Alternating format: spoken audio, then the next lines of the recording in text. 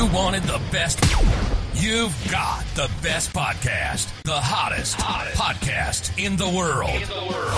The Chris Voss Show, the preeminent podcast with guests so smart you may experience serious brain bleed. Get ready. Strap yourself in. Keep your hands, arms, and legs inside the vehicle at all times, because you're about to go on a monster education roller coaster with your brain. Now, here's your host, Chris Voss. Hi, folks. Chris Voss here from thechrisvossshow.com, thechrisvossshow.com. Hey, we're coming here with another great podcast. We certainly appreciate you guys tuning in. This is a podcast we've been excited to do for a while. We got an advance copy of the book by Jean Guerrero, Hate Monger, Stephen Miller, Donald Trump, and the White Nationalist Agenda. You've probably seen us talking about it and promoting it a little bit because we were really excited about it, so we'll talk some more about that. So be sure to go to thecvpn.com, Chris Voss Podcast Network. Refer the All Nine podcast to your friends, neighbors, relatives. Make sure you subscribe. If you want to see the video version of this discussion, go to youtube.com/Chris Voss, and you can see all the wonderful videos that we have up there as well. Today, we have an accomplished author, award-winning author. Jean Guerrero is a award-winning investigative journalist and the author of the new book that just came out this week, Hate Monger, Stephen Miller, Donald Trump, and the White Nationalist Agenda.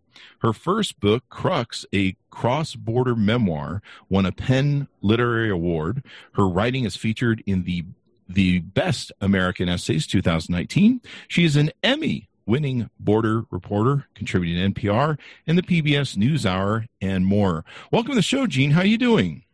Good. Great to be here. Thanks for having me. Awesome sauce. And as I was just showing you earlier, your book was so informative, we filled it with Post-it notes. And so it's an extraordinary book. If I can give it a plug, I recommend everybody go out and grab this book. You really need to understand the undercurrents and the essence of the complexity of what's really going on behind the scenes in the Trump administration and what made some of the monsters that go into it. So, Jean, give us an overview of what brought you to the book or wanting to write the book, and kind of an overview of the book, if you would.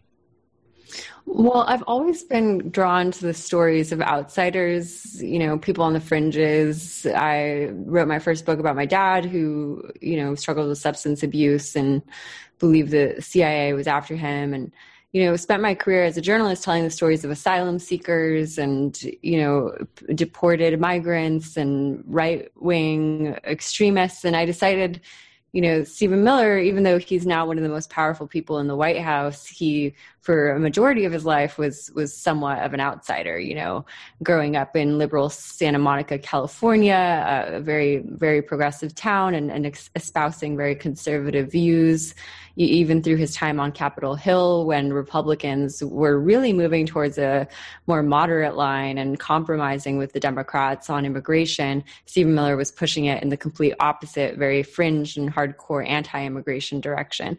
So I was attracted to telling the story of Stephen Miller as an outsider and trying to understand it, also because, I'd been covering the impact of Stephen Miller's policies from day one of the Trump administration. As an immigration reporter at the busiest border crossing in the country, the San Diego-Tijuana border crossing, I was especially during the family separation crisis, I really started to think about Stephen Miller because I was interviewing all of these parents whose children had been taken away from them.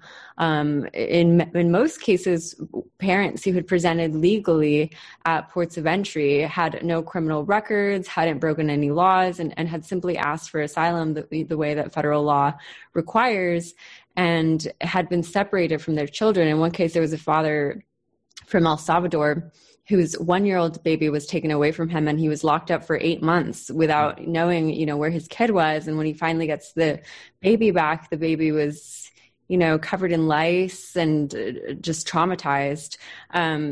He was kept at a tender age facility for that was later closed as a result of alleged abuses against these children. So I wanted to understand, the White House kept saying that this was a policy about law and order. It was about, just enforcing the law. But I knew that that wasn't the case because, I was on the front lines. And for me, that raised the question, well, if this isn't about law and order, then what is it about? And for that answer, I had to really start to investigate the life of Stephen Miller, the man who was crafting these policies and trying to understand, what makes him tick. And you did an extraordinary act of journalism in this book. I mean, thank you. In reading the author's note back here, your note, I should probably say, Hate Monger is based on more than 150 interviews, more than 100 of them directly acquainted with Miller's friends, family, or colleagues. It draws on hundreds of pages of court documents, email, correspondence, and other documents. How long have you been writing this book? This sounds like a magnus opus of 10 years or something. Take to do. At least that's the perception I got when I read it. So detailed.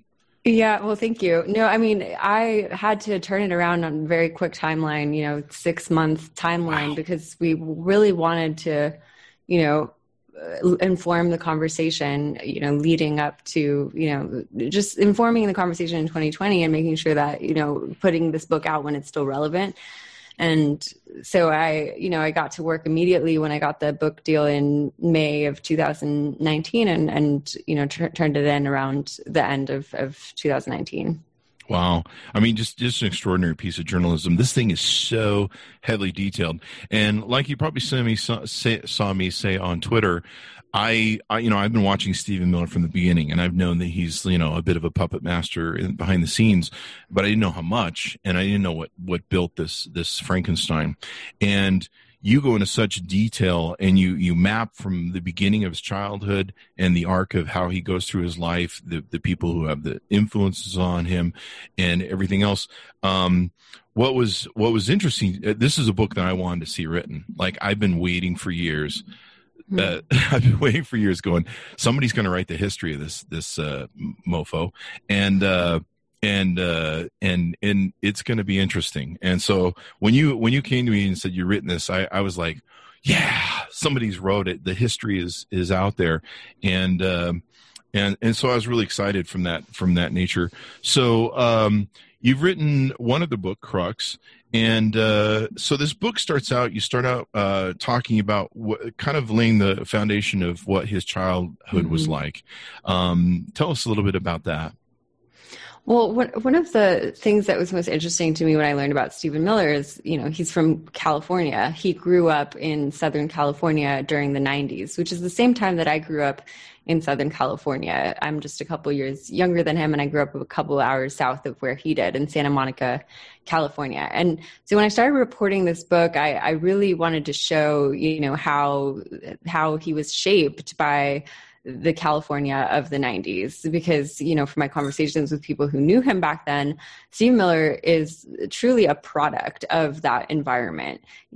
For people who weren't in California and don't live in California and weren't there in the 90s, it's probably surprising to hear this, because California is such a blue state and kind of leads the charge against the Trump administration now in many ways. But California in the 90s, when Stephen Miller was growing up there was a lot of anti-immigrant hostility.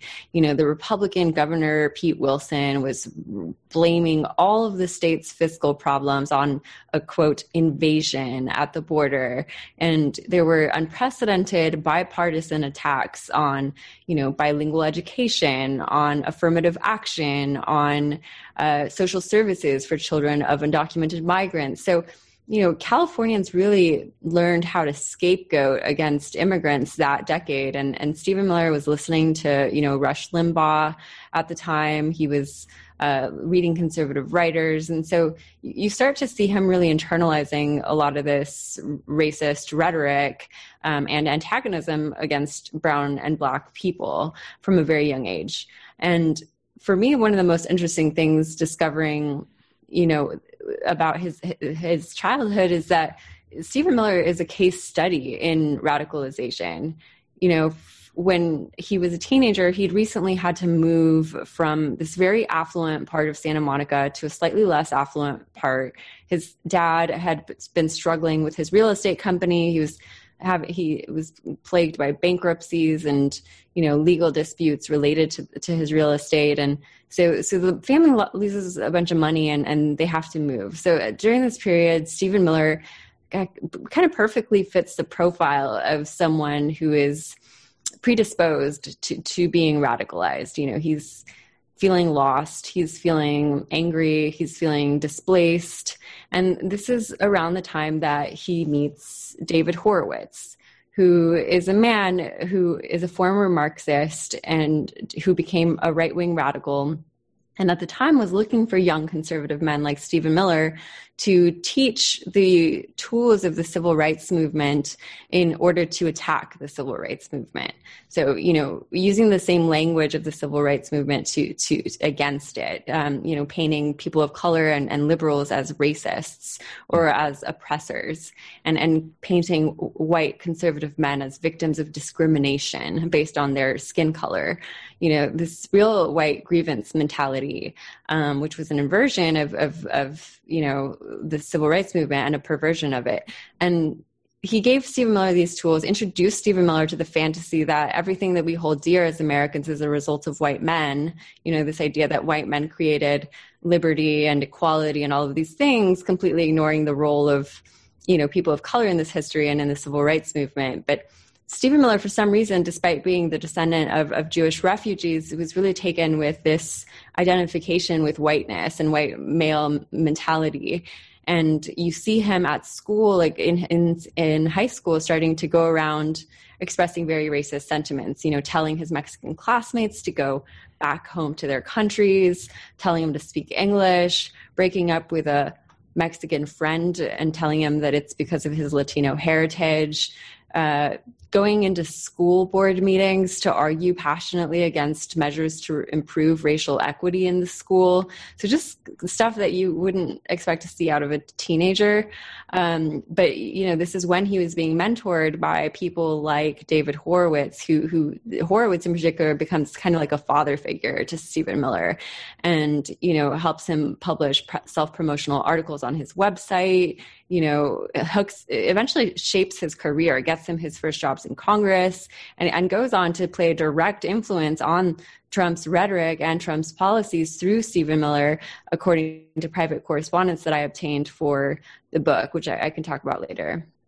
Yeah, I mean, the thing that's interesting to me about people, and I've all my life I've always been enamored by why people do what they do and what gets them, what's that moment, you know, that they fall off the bus or the wagon, they hit their head, their mom drops them on their head as a kid, and suddenly they turn into a monster like Hitler, Mussolini, etc.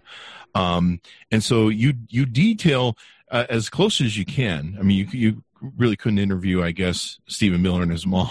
They weren't really interested probably in talking to you.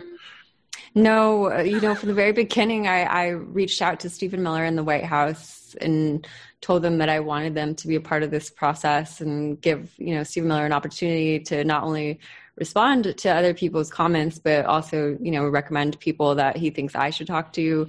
But no, I just never heard back from Stephen Miller or the White House. And it's interesting to me because I've always looked at Stephen Miller and tried to figure out where he dropped, where he, you know, became this toxic thing. It's apparent in your book and the detail that you go into it. His father seems pretty toxic. He's in fights with his law office. He's in fights with his family. They're always in court. You know, they're losing, they're having to step down from their kind of, higher, richer life, and he has to go to a different school that's filled with more immigrants because of his father, you know, constantly having this toxic sort of relationship. Is my perception of that right? Well, from my conversations with people who knew Stephen Miller's father and from, you know, review of the court documents, his dad, you know, he's described to me as being very Trump-like. You know, he's described to me as very combative. The court documents describe him as a masterpiece of evasion and manipulation. You know, he was getting into disputes with his own brother, who eventually, his brother is a psychologist who gets, you know, permanently separated from the family through a no contact order and a settlement agreement. And it also ends up deprived of a majority of the family inheritance due to alleged bullying by Stephen Miller's father, according to the court documents. And so it appears, there's some very interesting parallels, especially if you're familiar with the Trump family and the Mary Trump book. You begin to realize that there are some striking parallels between the family of Stephen Miller and the family of Donald Trump. And it helps to explain why these men have been able to, jibe so well together and mutually benefit one another and understand each other in a way that, few other pairs inside the White House do.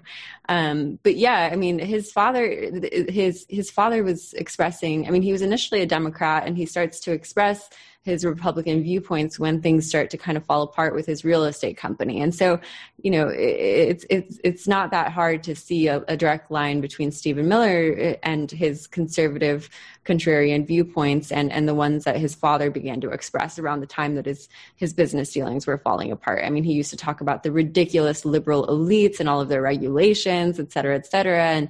And this is when you see Stephen Miller start to adopt the same kind of aggressive hostility towards liberals and as well as people of color. And that's usually what you find with racism. People are, that stuff isn't working out for them in life, and they decide to blame some other group of people for, it's their fault that I'm not succeeding in life, which is it's just it's awful and horrible, and it certainly doesn't help their situation or anyone's situation in the destructive nature of it. In looking at the profile you draw of Stephen Miller through your interviews, Stephen Miller has always kind of struck me as an incel. Like, if you're familiar with the incel sort of generation, and I've always looked at him and gone, has that guy ever had a girlfriend in his life? And then you paint the picture of him being the troller, and some of it early on just being like for the attention. It's like, it seems like that's the only way he knows, being that toxic self is the only way he knows how to get some attention, which is kind of interesting. Yeah, in high school, he runs for student government under the platform of, students shouldn't have to pick up their trash because he says that's what the janitors are there to do. And he knew, that this was going to provoke outrage and shock in the student body.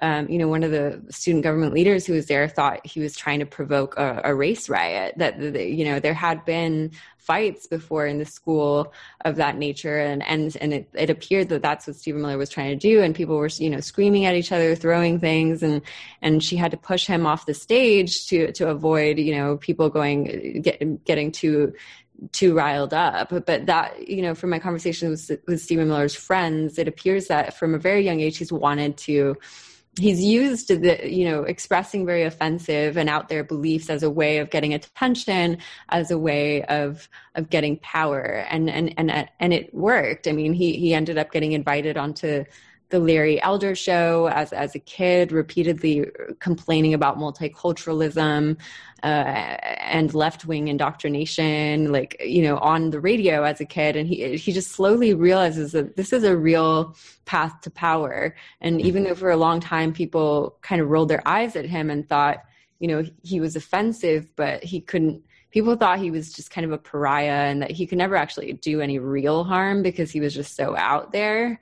And, it actually turned out that they were wrong, because Stephen Miller was able to use this to get more and more attention using, David Horowitz's tools that he taught him, like appealing to desires for diversity and multiculturalism in order to attack diversity and multiculturalism. So, at Duke University, he gets a regular column at the paper, in part because some people on the staff saw him as adding to, the diversity, the intellectual diversity in this case, just because his beliefs were so out there. But yeah, absolutely. It starts with him, trying to get attention and then realizing that this is actually working. And it starts to become more and more ingrained in his identity until he's consumed by it and is an extremist who truly believes in the things that he is saying, and is led, by a man, David Horowitz, who believes that there is no racism in this society except for racism against white men, and that anti-white racism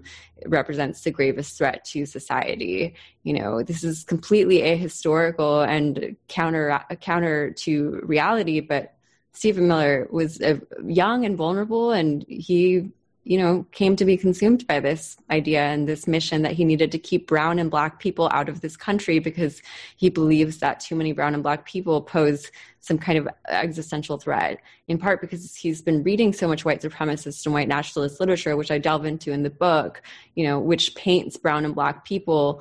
The white supremacist literature paints brown and black people as being more innately violent than white people, using misleading stats and anecdotes and the same kind of stuff that you see Stephen Miller now inserting into Trump's rhetoric, very gruesome details about alleged migrant crimes, slaughtering little girls, taking a hammer to crush a woman's eye sockets, really vivid language that is supposed to get you to be fearful and hateful of immigrants and to believe that they pose some kind of threat. I take to Stephen Miller as a man, in my perception of him growing up, and I know what men go through or he goes through. And so one of the things you mentioned in your book is there's a conversation he has with somebody about his parents. And one of the things he hates is when they give him the silent treatment, when they ignore him. Yeah. And I'm wondering how much that came out. What was interesting to me, also in your book, it was all interesting. But what was interesting is he has a Mexican girlfriend in, I believe, college. Yeah. So going back to your incel remark, he actually has had a girlfriend. Prior to his now wife, Katie Miller.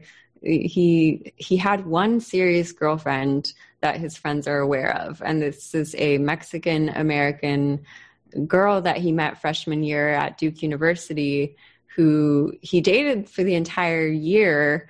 But she ended up leaving Duke University after freshman year and they broke up, after that.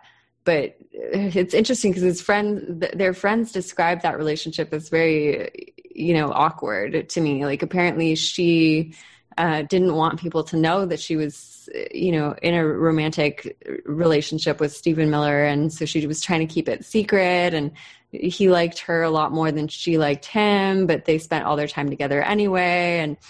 And, it was just an interesting courtship. And she's a Mexican-American girl who had conservative beliefs. She was pro gun rights, like very pro gun rights and things like that. So it kind of makes sense why they were attracted to each other. But it is interesting, given that Stephen Miller has dedicated his life to demonizing and punishing the immigrant community, that his only girlfriend prior to his wife is someone of Mexican descent. And see, to me, what you see in a lot of these different monsters is what happened to them in their childhood, or what affected them and what shaped them.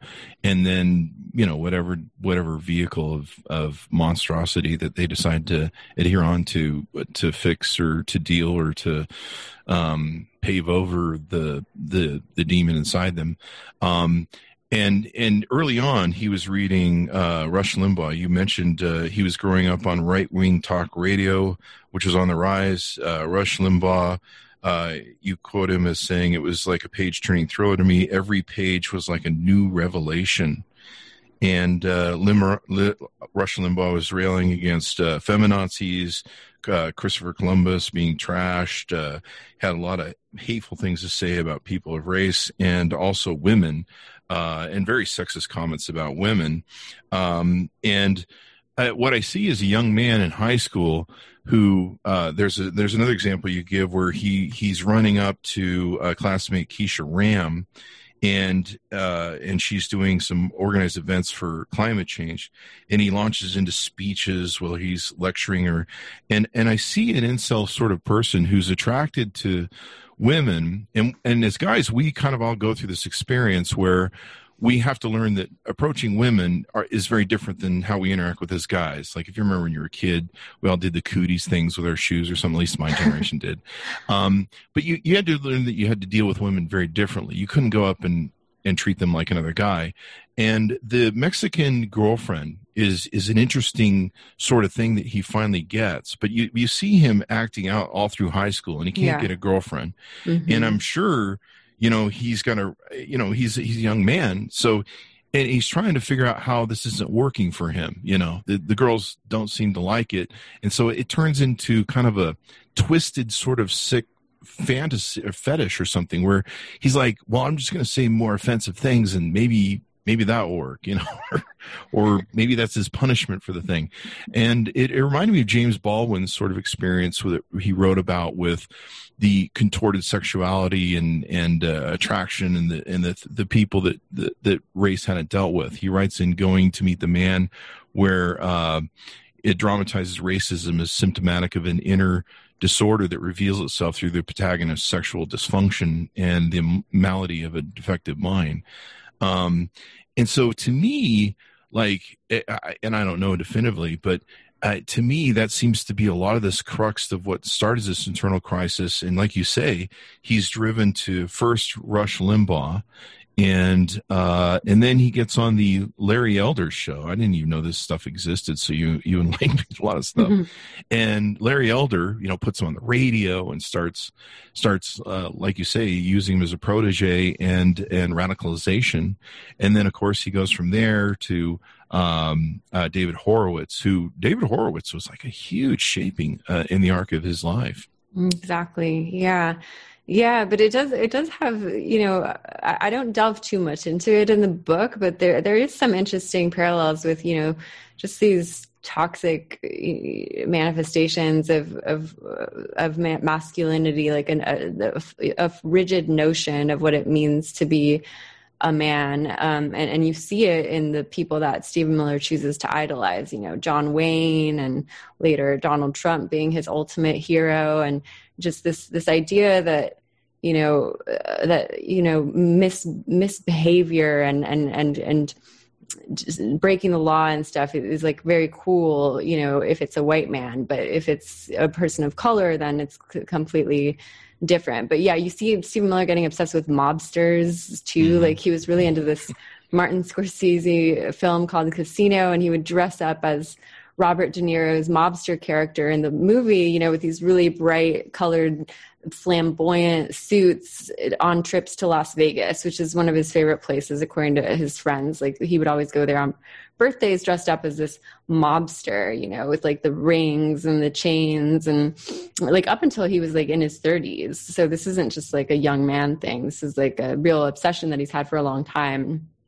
It's interesting to kind of, interrogate that a little bit and where that comes from. And a lot of it was just the narratives that Stephen Miller was being exposed to as a young man, which led him to identify with these, white male anti-heroes. Yeah. And oh man, I lost my point that I had on that. But what you see through him as a young man is he doesn't go through the experience that most men and women go through, where they get married at a young age, you have kids, you learn a decorum of empathy. At least most people do that aren't narcissists, I suppose. You learn a lot about life through those experiences, but he doesn't go through those because, well, he can't get any girlfriends. In fact, one of the stories that was funny in your book, you wrote about how with his girlfriend in college, he put the trash cans outside of her college door and to lock her in. It just yeah, I thought that was interesting. Weird. Yeah, he traps her inside. He tries to imprison her inside of her dorm room by putting the trash cans and like taping them in a way where she can't get out. Like, I don't know, some kind of makeshift border wall. I have no idea. I mean, her roommate thought it was kind of like creepy. half insane, half a joke, but like a weird joke. And yeah, it's curious. His romantic life it could probably be an entire book in and of itself. Note to self: don't pick up chicks. Anyway. So that's it. But he really gets in deep into it. You have some quotes from the book. Racism does not exist. It's in your imagination. He also said segregation wasn't legally imposed, so it was irrelevant. He denies the civil rights movement. In his his high school yearbook, he puts, there can be no 50-50 Americanism in this country. There's only room for 100% Americanism, and only those who choose, or only those who are Americans and nothing else, which is pretty interesting. We've had a lot of discussion about the white nationalist sort of stuff. So you write about how he goes all through this stuff, and it's really detailed. That's what I loved about the book, because you can see just what creates this man in an arc. And more, like I said, he's single, he can't get a girl, and so it seems like a lot of this funneling of hate and anger and frustration, probably from an incel sense in some cases, just gets funneled just more deeply into hate. It just becomes ingrained. And what was interesting in your book too is you talked about how much David Horowitz just pretty much guides him right into the White House. It's crazy. Exactly. Throughout college, he recruited Stephen Miller to lead his terrorism awareness project, which is just this project of conflating Muslims and Arabs with terrorists through, this website that published Islamophobic material, and also through campus events. But like I said, Stephen Miller graduated from college kind of a pariah, didn't know where he was going to go or what he was going to do. And David Horowitz swooped in and rescued him. He got him a job with Tea Party Congresswoman Michelle Bachmann, who he thought would be a good fit for Horowitz because he thought that Bachmann shared their views about Muslims. And so he gets him a job as a press secretary working for Michelle Bachmann, where, he learns the ropes of Capitol Hill. He gets tired of working for her. And so David Horowitz gets him a job with Arizona Congressman John Shadegg for a few months. And then from there, he gets him a job with Alabama Senator Jeff Sessions, which is where Stephen Miller, works for several years and really starts to flex his muscles as someone becoming obsessed with immigration and attacking immigration as a way of re-engineering demographic flows into this country, which is an idea that he was introduced to when he was at Duke University. He worked with the neo-Nazi Richard Spencer, who was also a student there at the time, to bring Peter Brimlow, a white nationalist, to campus. And Peter Brimlow had written this book called Alien Nation that talks about the need, from his perspective, to pause all immigration into this country, to, keep it a majority white country. So, when he's working for Sessions, Stephen Miller successfully works to derail this historic bipartisan immigration compromise that Republicans and Democrats were working on to finally, really tackle the immigration issue, further militarizing the border, but also, trying to provide a legal pathway for people who've already established roots here. And Stephen Miller really painted this bill as, something that was going to, quote, decimate America, and, something that was being supported by what he called globalist elites who were just trying to destroy the United States through limitless importation of cheap labor, which completely mischaracterized the bill because, legitimizing a portion of the workforce would have required a fairer wage for them, not making it harder for people to exploit them. And so he succeeds in derailing this bill through partnerships with right-wing media. He got chummy with Ann Coulter, with Tucker Carlson. Stephen Miller has always been really good at networking in the right-wing media sphere. And so he works to derail this compromise. And eventually Trump catches his eye. He hears Trump talking about how the United States is turning into a, quote, third world, which is something that is often used by white supremacists to describe the, quote, browning of America. And so you see Stephen Miller getting really excited about Trump, and he wishes that he would run for president. And then when Trump announces his candidacy, Stephen Miller starts to immediately contribute free labor to the campaign, sending over memos with talking points, sending over immigration policy, and eventually gets recruited formally to the campaign as a top speechwriter and a senior policy advisor in January of 2016. And remember, this is a man who has, no prior policy experience. He's a public relations flack, and he's hired to shape Trump's policy. And he draws almost exclusively from think tanks, for the immigration policy. He draws from think tanks that were created by white supremacists who believe in population control for non-white people. And this is what, I try to connect the dots in the book to show people that, Stephen Miller has learned how to very effectively launder white supremacist ideas through the language of heritage, through the language of, economics and national security, painting this as something that's about heritage and the economy and national security, when in fact, if you actually connect the dots and look at where he's pulling this material from, it is about race. It is about re-engineering the ethnic flows into this country because he believes, because he was radicalized and indoctrinated at a young age, that brown and black people are that they pose some kind of apocalyptic threat. Yeah. I mean, I had to learn that in 2016 when I had to start going, what is white nationalism? What's going on here? Why is this guy elected? And the keywords, culture, our heritage and stuff, and I had heard that stuff, but I hadn't equated it with anything. And then doing the research, I had to go, wow, okay, they've hijacked these terms. So I got to be careful what I say. In fact, just jumping back a little bit, this floored me when I read it in your book. Michelle Bachmann's running for office and she's arguing with her opponent.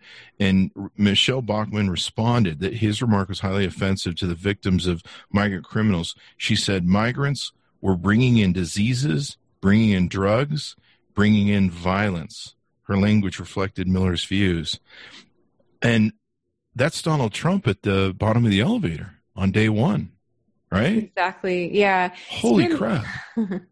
Yeah, exactly. I mean, Stephen Miller didn't shape those, at least according to the campaign officials who I spoke to, he didn't play a role in that first speech that Trump gave, but Stephen Miller, used a much more effective apocalyptic language to rile up fear. It's Trump's initial comments about Mexicans as rapists and criminals were really offensive, and they were offensive, but they didn't incite as much fear as the language that Stephen Miller uses. Like, really talking about American carnage, talking about, as I said earlier, migrants slaughtering little girls, just very vivid language that Trump isn't very good at using because he's not a very articulate man. But Stephen Miller, brings that to the table as a very bookish person and as a person who's been reading a lot of white supremacist literature and knows how to demonize migrants in a very effective way. From day one in the White House, Stephen Miller, one of his first actions is to create an office that is dedicated to the daily demonization of migrants, pumping out press releases about the crimes of migrants. He specifically asked officials to include photos of people's gang tattoos to try to really rile up fear. And so, yeah, I mean, Stephen Miller just brought to the table his work ethic and his knowledge of white supremacist literature. And it's extraordinary detail what you put in the book, where you talk about how he literally starts just running all these different departments and Border Patrol, and he basically just starts running them, and he starts kind of personifying or acting like, well, this is what Donald Trump wants, and if you're talking to me, you're talking to Donald Trump. And people, fault him with this fealty and this authoritarian sort of thing. And it be, he I don't know if he was the one who really pushed this in the White House or if Donald Trump's narcissism did, but he really propagates that whole either everybody marches the same thing, or he moves people out that get in his way or that have some concerns. He even controls the narrative of the PR. At one point, someone says, well, immigrants that come to this country contribute $68 billion to the economy. So there's kind of a net positive there. Exactly. And Miller's like, bury that. Like, everything is about the demonization, and it really becomes a sickness to a point that, what was it that someone wrote? The point is the evilness or the meanness, the cruelty. The cruelty is the point. Yeah. Yeah. It really is, the performance of cruelty from, all of my interviews with White House officials. It is clear that Stephen Miller in many cases was motivated by trying to perform cruelty in order to deter people from coming. He thought that, if you have the systematic separation of children from their parents, that this would traumatize enough people that, the word would get back to Central America. Don't go to the US. They're going to, traumatize your family permanently. And it, in a sense it worked. I mean, they permanently traumatized these families, children who, to this day have nightmares and attachment issues, fearing that their parents are going to be disappeared. And in many cases, hundreds of parents were deported without their children, total chaos. And part of this is because Stephen Miller, was ramming these policies through without consulting with the national security experts, without consulting with the normal bureaucratic or policymaking process. And so, agencies were not communicating with one another. People weren't keeping track of people. And it just created a real disaster. And so, sometimes people say, well, I mean, look at all the times that the court has stopped Stephen Miller's actions. Doesn't this mean he's been largely ineffective in the White House? And while that's true that the courts have stopped many of the things he tried to do, like, the systematic separation of families, it's still just the mere fact that it happened, had some kind of effect that was thrilling to Stephen Miller. And when it stopped, it gives Trump and Stephen Miller a further opportunity for demonization, because now they can demonize what Stephen Miller calls the liberal activist judges. The entire judiciary is now the enemy, and so it continues to provide them with further demonization abilities. And then, for them, it's about getting reelected and staying in power. And Trump believes that if he continues to demonize and hurt communities of color the way that Stephen Miller has helped him do from the very beginning, that he is going to get reelected. He thinks that he got elected in the first place because of Stephen Miller, and he thinks that he needs Stephen Miller's extremism in order to get reelected again in November. That was the thing I was going to ask you. Would we have Donald Trump as president if it hadn't been for him meeting Stephen Miller? I really don't think that we would, because when Trump first, announced his candidacy, his only real solution for stopping immigration was the border wall. And in the eyes of really anti-immigration restrictionists and hardliners who've been following the immigration issue for a while, they kind of rolled their eyes at that. They thought of it as kind of a joke, because, we have hundreds of miles of border fencing already, and all it has done is, result in clandestine tunnels being built as far deep as 90 feet underground, and, flows of people getting moved into other places, the desert, the ocean, underground. And so it wasn't until Stephen Miller came onto the campaign and started pulling policies directly from these think tanks that want population control for non-white people that Trump's, appeal grew beyond, it massively grew to encompass, many anti-immigration restrictionists and people, who harbor racist beliefs. And they were able to really stoke white fear and white hatred in order to get Donald Trump into the White House in a way that I feel like Trump would have, tried to do, but been kind of at a loss for how to strategically do without Stephen Miller. Well, you said something that really stuck out at me, where you said, Stephen Miller's well read. He educates himself. We know that Donald Trump, I don't know that he's ever read a book, and maybe if his name was on the cover or something. But this seems to be the real arc behind him. In fact, the wall was a mnemonic device that I think was designed by two of the people. Sam Lindbergh and just to keep him on message. Keep him on message, exactly. The wall was an easy thing to remember the immigration issue with. The thing you detail in your book at the end part is how the horrors of what they do to these kids, these families, and the cruelty. Have they even gotten all the kids back together with their parents? I don't think they have ability to, because no one kept track of it.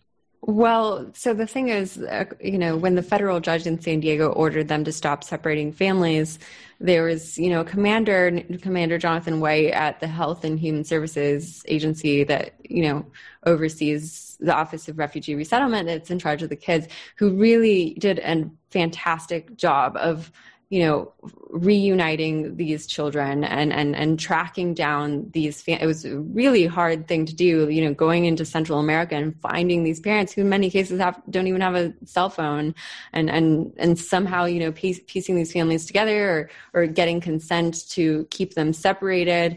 The problem is that family separations continue to happen through today, even though the federal judge said that they can no longer happen. The zero tolerance policy was revoked, but there's these executive orders that Stephen Miller worked on in January of 2017 that can remain in place that expand Border Patrol and ICE's ability to keep people detained. And if you are going to keep people detained, the only way to skirt legal limits on how long you can detain children is to separate them. And so you see these separations continuing, it's impossible to quantify because it's continuing to happen, and they're being these agencies lack transparency, and it's a disaster that continues through today. And I think he just laughs the whole time. Like even when the Supreme Court shuts him down or another avenue, he's always at work to do something else. And I think he just laughs. Like I really would like, it's too bad we can't find out if there was like a lot of Mexican girls who rejected him in high school. And this is like what the core of his thing is. You start the book out and you end it on a interesting note. There's a anonymous letter that that goes out through, I think, a school email system, and it's highly racial, and the implication is that it might have been him that wrote it. Well, so actually, I mean, I don't believe that Stephen Miller wrote it because he was around 5 years old when it went out. But I think I found it so important to highlight this hate crime because the letter, everything in the letter, you then saw Stephen Miller regurgitating at Santa Monica High School. Okay. And the letter was still circulating at Santa Monica High School when Stephen Miller was a student there. So for me, the implication is he was exposed to it in some way. And I felt it was important because, as influential as Stephen Miller is in the White House, I feel like he sometimes gets the Karl Rove treatment, where people paint him as the brains behind behind Trump, in the way that Karl Rove was the brains behind Bush.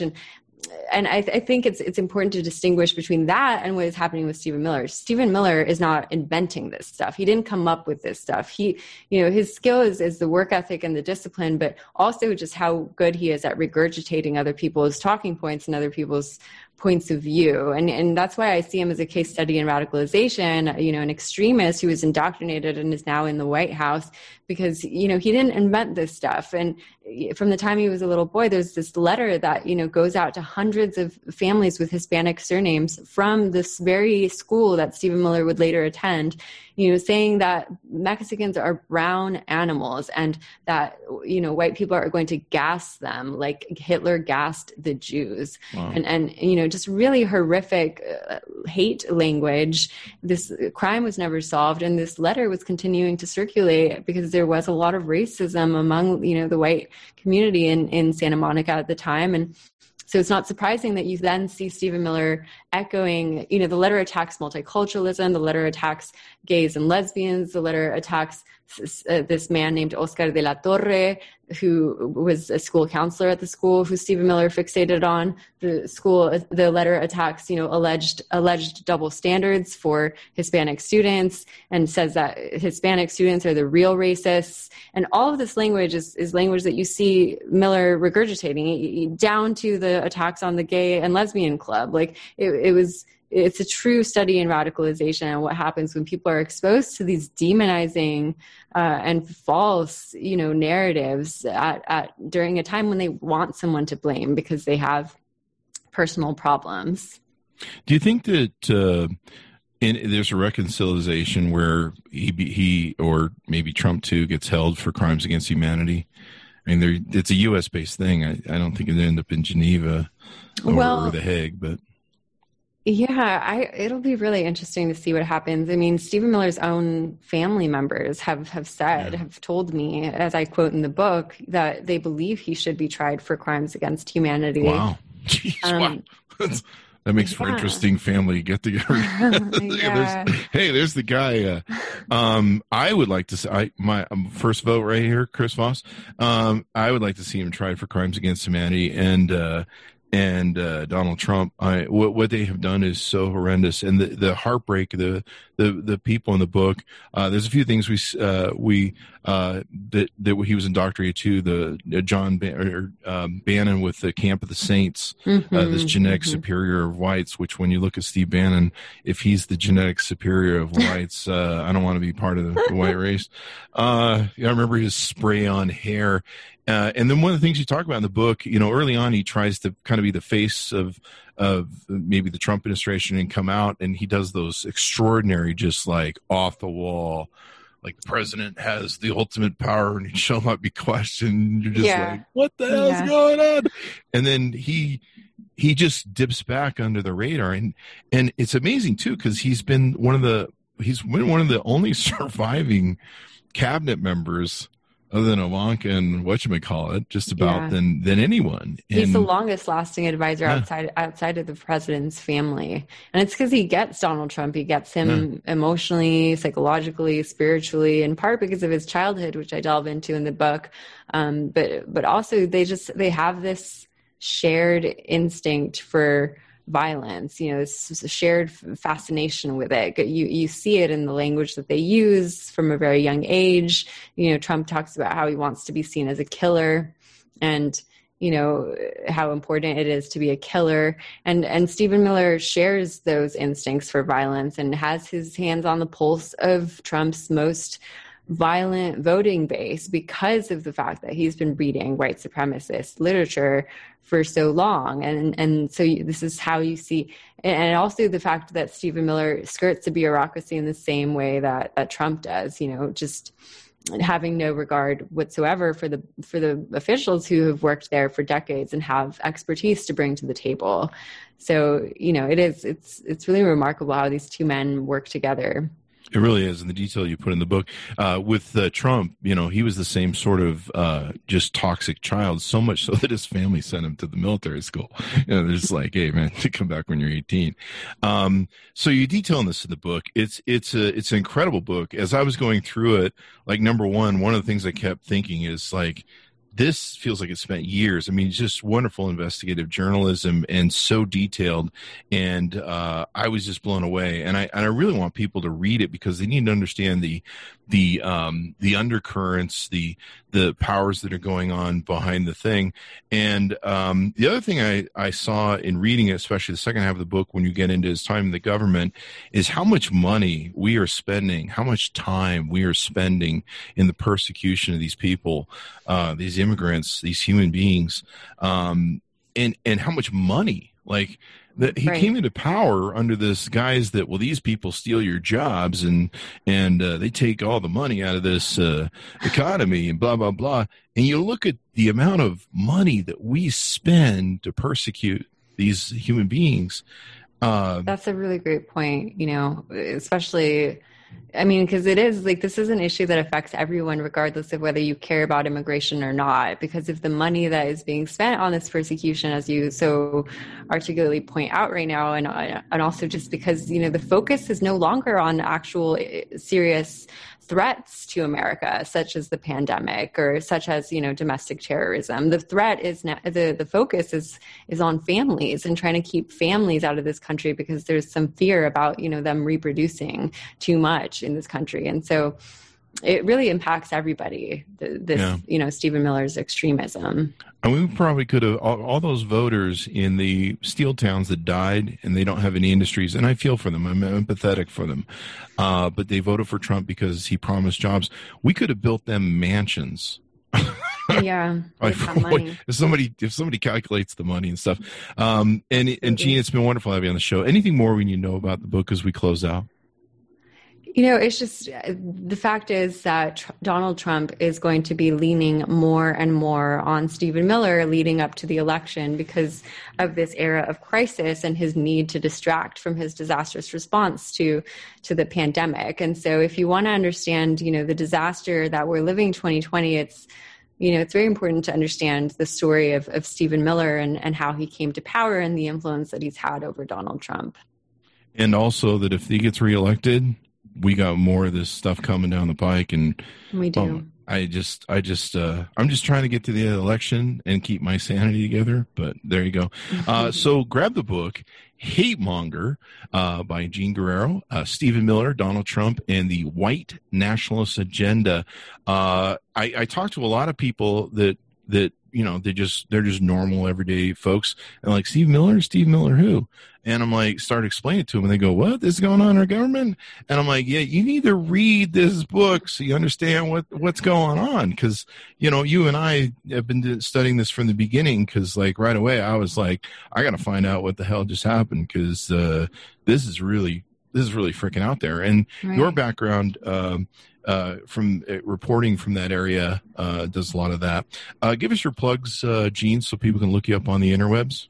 Oh, yeah. People can find me at my website, jeanguerrero.com, or you can follow me on Twitter, which is Jean, Jean Guerre. That's my Twitter handle as well as my Instagram handle. Awesome sauce. Go out and get the books, guys. Share it with your friends. Share it with people that need to vote. Share it with people that don't understand the white nationalist agenda. We literally have a KKK racist, and I might be embellishing a little bit, but I honestly think if Donald Trump wins 4 more years, they're all going to be walking around in hoods. I'll be moving to Canada or Mexico, actually, trying to hitchhike my way out. But yeah, I can't get out now, so wow. Right. There you go. I'm stuck. So anyway, check out our book, guys. Go to Amazon.com. It's an incredible, detailed journalistic read. This is like a Bob Woodward sort of read in just the details on what goes on and mapping it out, and you get to see the monstrosity that this has created and the cruelty, and hopefully it will cause. I think historians will be talking about in the future. So you've written a great magnum opus here. Thank you so much, Chris. Thank you, Jean. Thanks to my audience for tuning in. Be sure to go to theecbpn.com and refer the show to your friends, neighbors, relatives. Make sure you subscribe. Go to youtube.com/Chris Voss and ChrisVossPodcastNetwork.com. Thanks to my audience for tuning in, and we'll see you next time.